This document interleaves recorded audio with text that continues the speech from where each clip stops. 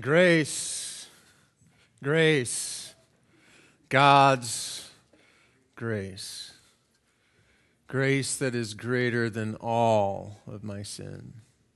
Grace, grace, God's grace. Grace that is greater than all of my sin. There's a reality of grace, isn't there?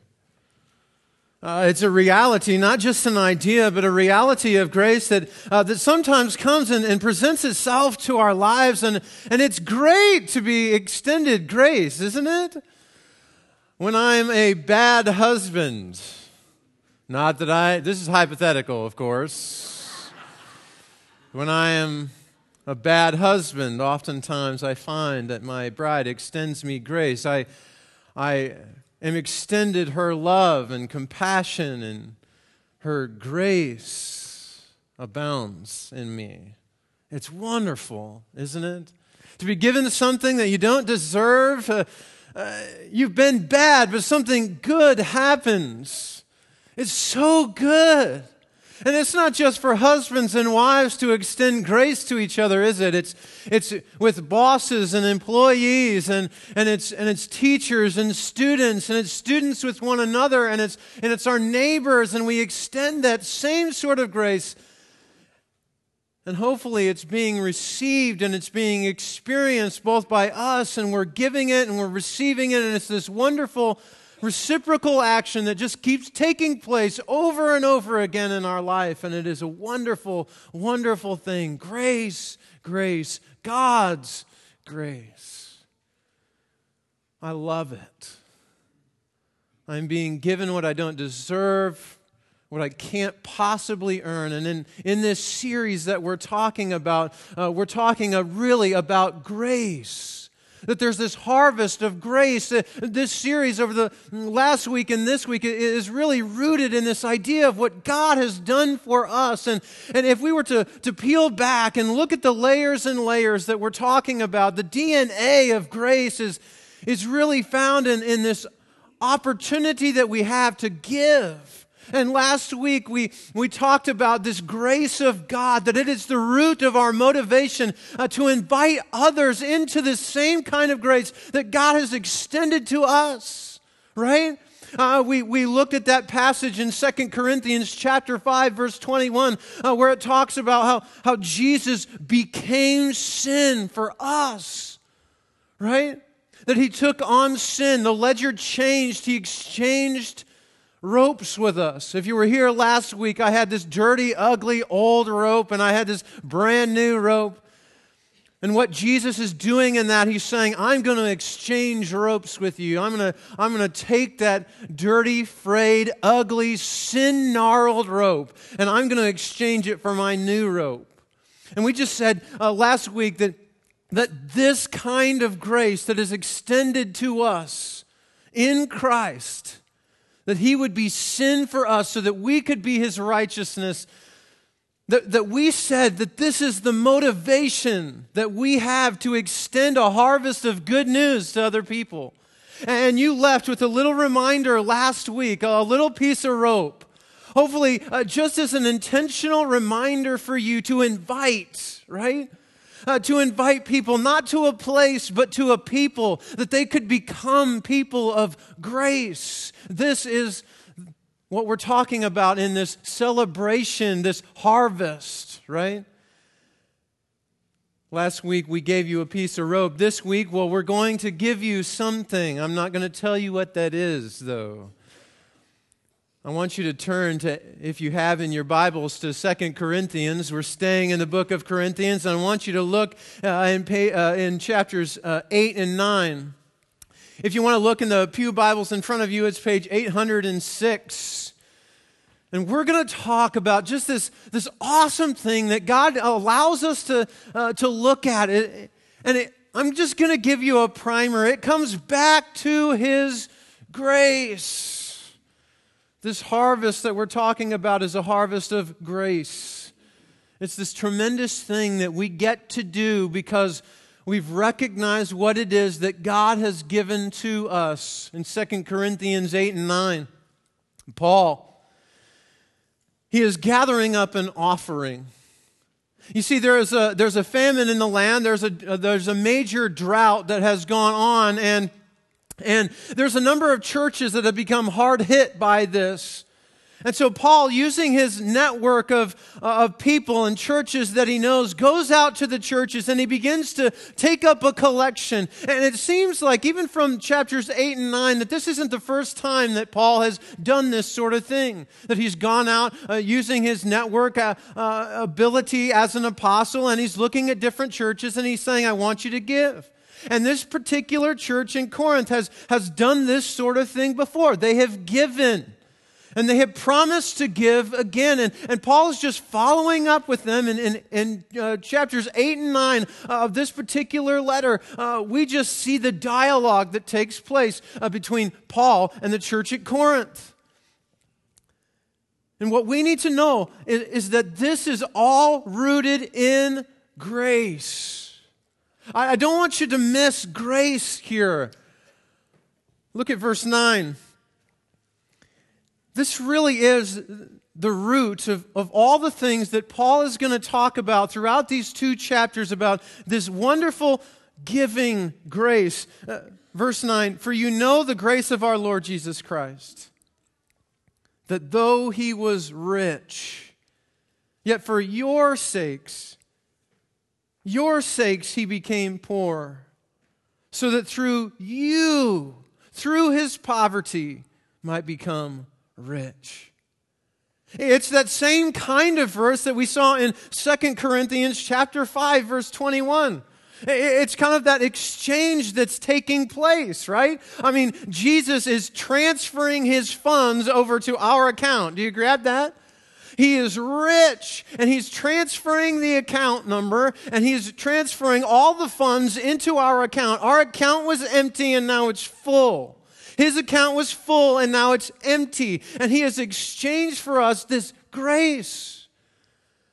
And so we live in this grace. And so whatever happens in this passage, it's grace. Christ giving himself willingly, lovingly, emptying himself so that we could be rich. Grace, grace, God's grace. Several years ago now, Jolyn and I were down in Florida for the North American Christian Convention, and we had done the Disney World thing, and it was wonderful. And it was the last night. It was the last night before we were going to leave, and we were going to do one last tourist thing, right? And we had some friends with us, and we had been out to dinner, and it was this great thing. And Lydia's in the back seat going, can we do this one last thing? Yes, we're so excited. So we're heading south on Highway 10, and it's late, so it's dark. And I came to find out later that Highway 10 is one of the most dangerous highways in the country. Crazy. And here I am. It's like 5, 6, 10 lanes of traffic, whatever it was. And I'm driving in the middle lane because all the tourists know that the middle lane is okay, right? You can get to the right or to the left. And so I'm driving, and all of a sudden, the car just stops. I mean, there's nothing left. Like, all the lights on the dashboard come on, and I still have a little bit of steering power, and I'm thinking, I'm in the middle. I have to get to the side. Again, one of the most dangerous highways in the country. So I'm going and I'm kind of doing this. Okay, God. And so we managed to get to the side of the road. And there we are, and we're sitting there, and everybody, was able to stay calm, and I do what guys do, right? I don't know engines really well. I can change the spark plugs and change my oil, but beyond that, things get a little complicated for me. And so, but I did the husband duty. I popped the hood and looked in.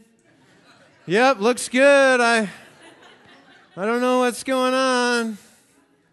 Well, evidently, it was way beyond me. It was, it wasn't the spark plugs, it wasn't the oil. Things were bad, and so, we're going to have to get towed and this kind of thing. And so we finally get to a place that's going to be able to fix the car for us.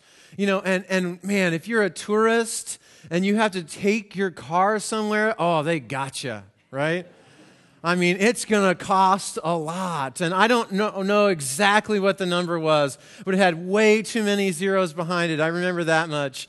And I thought, oh, man, we're on vacation, and now, this. And so we're trying to, shuttle back and forth and call the people, and when is it going to be done, and where are the parts, and this sort of thing. It was the last night. And we had been hanging out with some people from Maryville, Missouri. And there was a guy and his wife, an elder there, found out that we had had car trouble. And they didn't bat an eye. They were actually heading out of town. They whipped their black Suburban around, and they came back to the hotel. And he said, I just want to give you this. His church had not only given several $100s, he matched it on the spot. He said, I need to go to an ATM, and he gave me a lot of money so that I could take care of something that I didn't anticipate. Grace is an awesome thing, isn't it? Grace is this awesome thing, and what I want you to hear this morning, what I want you to see is that grace breathes in our giving. That grace breathes in this act of giving that we have an opportunity to do. In fact, if you look in the text, grace prompts us to look at others who are giving. It's an incredible thing when you look at other people, but grace in giving is not something that we all do naturally. Are you aware of this? I mean, giving for whatever reason is something that we don't come out of the womb wanting to give, right? I know this. I know this because I have 2 children. Some of you who have children recognize that the children don't come out just loving to give. It's something that we have to practice. It's not something usually that comes naturally to us. I also know this because I know me. Now, when I was a kid, the way it worked around Christmas time was my parents, they would give us money to go and buy gifts for the other members of our family. I'd get $10 or $20 or whatever it was, and we'd get dropped off at the mall or at Target, and we'd go in and we'd have to buy for mom and dad and sister. That's kind of how it worked for our family. And then we'd go and we'd have to wait at a certain location at a certain time so we didn't overlap, right? I have to confess that this was a really hard thing for me because I'd see that crisp $10 or $20 bill in my hand and I'd think, oh, I could do plenty with that. And so inevitably what I would do is I would try and spend the least amount possible so that whatever I had left I could pocket. A couple years ago I brought these diamond earrings for Jolynn. Don't tell her, okay? That was supposed to be a lot funnier than, I was thinking like a cubic zirconia kind of thing. No, it's not natural for us to give. And it's good for us to look at the example of other people that we can look at them and go, I know what that looks like, and model our life after that. It's not natural for us to give, yet it's a practice that we need to get good at. Several years ago, while I was preaching in Illinois, there was a camp, and the camp was looking to expand, and they were looking to kind of buy down some of the debt that was on the current camp facility, and so all the churches were there, and there was a lot of people there, and they were kind of walking through kind of the process, the pledge that they wanted people to make so that everybody could come together and see something great happen for this particular church camp. And I remember one of the guys who was one of the board members, he didn't have a lot of money. He didn't have great abundance.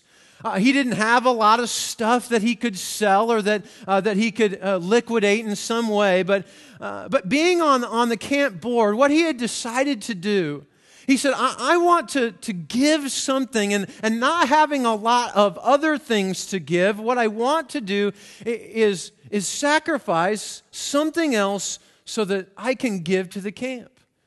And he did something that is almost, well, I'll let you decide. He gave up ice cream.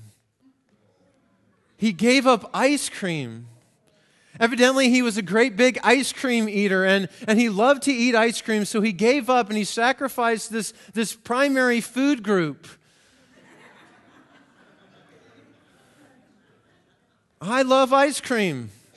He gave up a primary food group so that he could give. And you could just see it. His example inspired other people. It motivated other people. I mean, it was like people began saying, well, if he can give up ice cream, then surely I could give up something.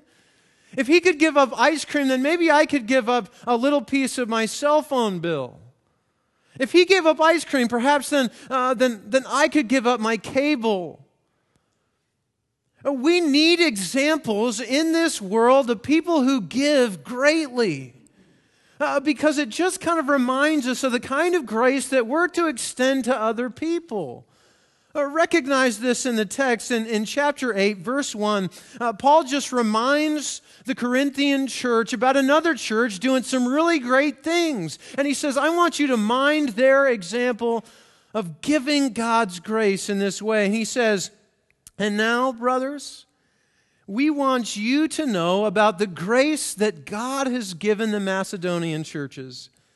Out of the most severe trial, their overwhelming joy and their extreme poverty welled up in rich generosity. For I testify that they gave as much as they were able, and even beyond their ability, entirely on their own. They urgently pleaded with us for the privilege of sharing in this service to the saints. It's good for us to recognize the example of others and to follow them in that. Grace, God's grace. One of the areas that defines us as people who have received God's grace is our ability to give and give well. Look at the text again. Look at verse 7. Paul writes to this church, but just as you excel in everything, in faith, in speech, in knowledge, in complete earnestness, and in your love for us, see that you also excel in the grace of giving.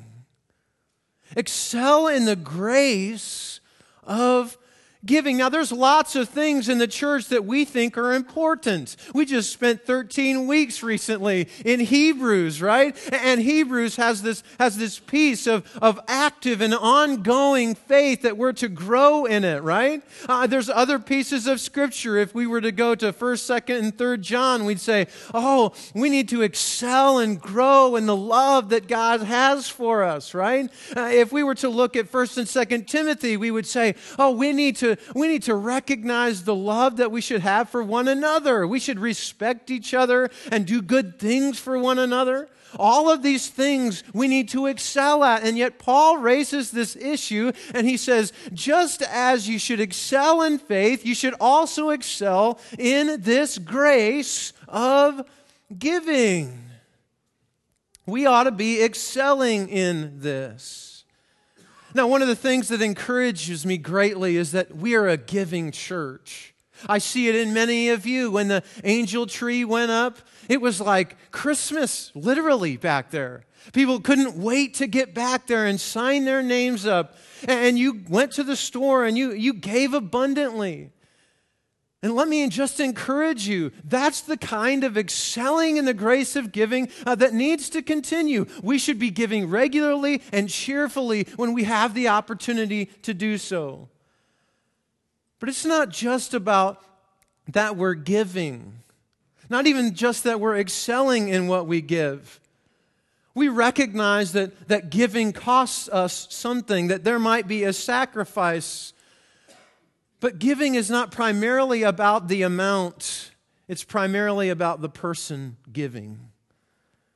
You see, we have an opportunity to give of God's grace, and we do so recognizing that God knows it's about us.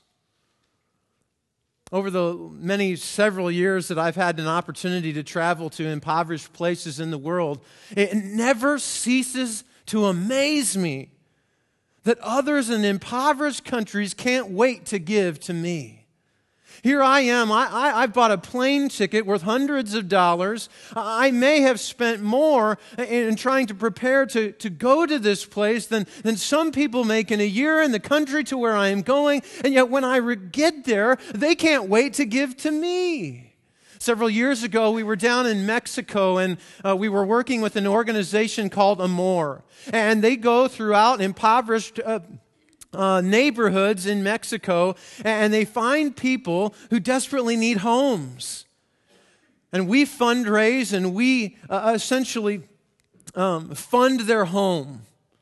And we go down, and with our effort, we build the home that we have funded. And we get to meet the people and hand out the keys. It's an incredible event. But it never ceases to amaze me that every time we go, the people that we're building the home for, who are obviously impoverished, who can't afford a home on their own, always want to give us something. And there was one woman. We never did meet her husband. She was pregnant. And she wanted to give all of us on this work crew some chicken and some rice. And there was no saying no. I mean, to say no, to push it away, say we can't possibly take it would have been a slap in the face culturally. And so all of us, there we were trying to help her. And she said, I want you to have this. I want you to have this piece of chicken and this rice. I want you to take this. I want this to be a piece of gratitude that I am giving to you. You're being generous to me. I want to be generous in return. Paul tells us that it's not about what we give, but really how we give. What motivates our giving. I want you to recognize something in this text that he says. Go ahead and look in verse 11. The last part of verse 11 in chapter 8, he says, now, finish the work so that your eager willingness to do it may be matched by your completion of it. Now, he says this crazy thing. Do this according to your means. Do this according to your means. For if the willingness is there, the gift is acceptable according to what one has, not according to what one does not have. Our desire is not that others might be relieved while you're hard-pressed, but that there might be equality. At the present time, your plenty will supply what they need, so that in turn their plenty will supply what you need. Then there will be equality. Something that I recognize about Monona County in Iowa. Monona County is one of the poorest counties as a whole in all of Iowa. Maybe you're not aware of that. Some of you are probably very aware of that. And here's what I would extend. This grace of giving isn't about the amount. What it is about is that you give. And the giving may take on all sorts of different forms. Maybe for you, it is going to have to be something that looks an awful lot like a plate of chicken and some rice and some beans. You see, the point is, yes, that we give. We should be giving. We should excel at giving. But the means by which we do so will change. Some of you are at different points in your life. You have an opportunity to give in ways other people don't.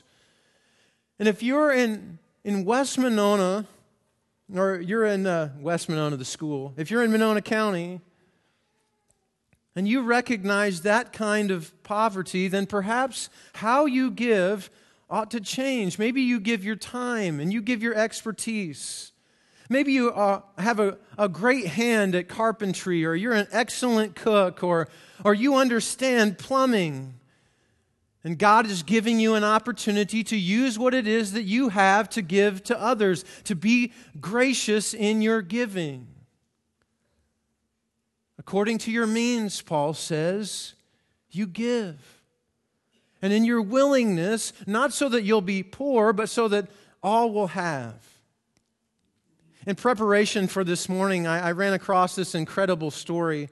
I was reading in this book, and it kind of ran me through this incredible story of God's grace. In 1985, 30 years ago, Ethiopia was really the armpit of the world. It was in drought. The economy was extraordinarily bad. People were starving every single day to death. It was a war-torn country. There was civil unrest. And most people in the world, if you were to point to a country in the world that was doing the worst, many people would point you in the direction of Ethiopia 30 years ago. It was a bad place to be. 1985 was also the year that Mexico experienced an 8.0 earthquake, September 19th. It kind of flattened the city of Mexico City, and there was people coming from all over the world, relief efforts and this sort of thing, coming to the city of Mexico City. What was interesting is that with all of the issues that Ethiopia had, all of the things, the people that were starving, the food that they didn't have, the government of Ethiopia at the time decided that it was going to give $5,000 to the people of Mexico after the devastation of the earthquake. And you think, Ethiopia? I mean, really, even in the state of Mexico was in 1985 after the earthquake, they probably should have been sending aid to Ethiopia, and yet it was the other way around. Ethiopia said, we're going to give $5,000 to the people. And people began to kind of question and scratch their head and say, well, what was it? Why in the world would you decide to give $5,000 of this needed money in Ethiopia to Mexico? And they said it was easy.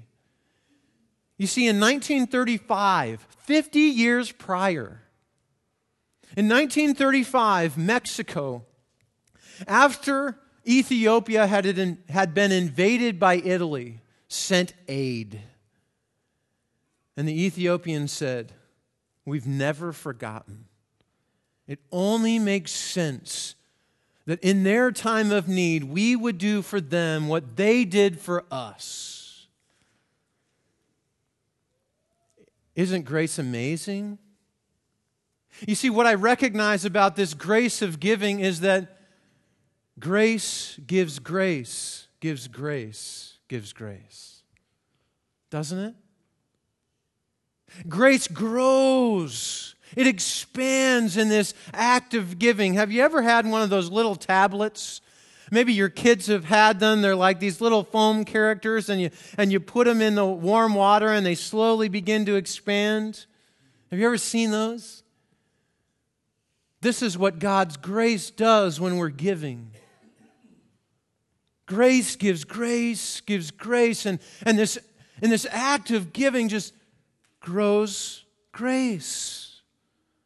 Recognize in the text where Paul begins to say grace gives grace, it grows in this act of giving. He says in verse 16, in verse 6 of chapter 9, he says, remember this, whoever sows sparingly will also reap sparingly. And whoever sows generously will also reap generously. And he says this incredible thing in verse 7, each man should give what he has decided in his heart to give, not reluctantly or under compulsion, for God loves a cheerful giver. Drop down to verse 10. Notice what God says about this act of grace that gives. Now he who supplies seed to the sower and bread for food will also supply and increase in your store of seed, and will enlarge, notice the kind of harvest, will enlarge the harvest of your righteousness. You'll be made rich in every way so that you can be generous on every occasion, and through us your generosity will result in thanksgiving to God. This grace just keeps going. And it keeps expanding. And God says, I'm going to be gracious to you as you're gracious to others. And the more you do it, the more I'm going to expand it. And you're going to have an opportunity on every occasion to be generous to other people. And I just want you to know that this morning we're going to give you an opportunity to do that very thing. To give graciously. To allow the acts of grace to grow in your life and hopefully in the lives of other people. And so we're going to invite you to give. We're going to invite you to give in a way that you've never experienced before, probably. All of you are a little nervous right now, but you shouldn't be. Everybody who leaves the room today, every family who leaves the room, you're going to have an opportunity to grab on your way out an envelope that looks a lot like this. On the outside, it says, Generosity 101, get a little, give a lot. Inside of this envelope, there is a card. And there's some instructions on the card. How has God called you to spend? Inside of the envelope, you're going to find $30. We're giving every family $30. And what we're inviting you to give graciously. You see, the elders and I and Josh and the leadership team, we gathered together and we felt so strongly about this that we said, we want our people to know what it's like to give and give graciously, to be generous with God's grace that's been given. And so would you accept this as grace to you? We sat around the table and we said, you know what? We don't want this to be a burden on our church. We don't want this to be a burden on our budget. And so we all sat around the table. And the $30 initiative is ours to give you. We gathered up all that was necessary so that you could have $30 to spend and give graciously to other people. If you believe that God has been gracious to you, then you will be motivated to take this and grace others with it. And what we're asking is that you will be accountable to what you've been given. That you would write the story on the card and that you'd bring it back to us. That you'd write the story on the Facebook page at Whiting Christian Church and you'd tell us what you did with it to grace someone else. Those of you that tweet, we have a Twitter page.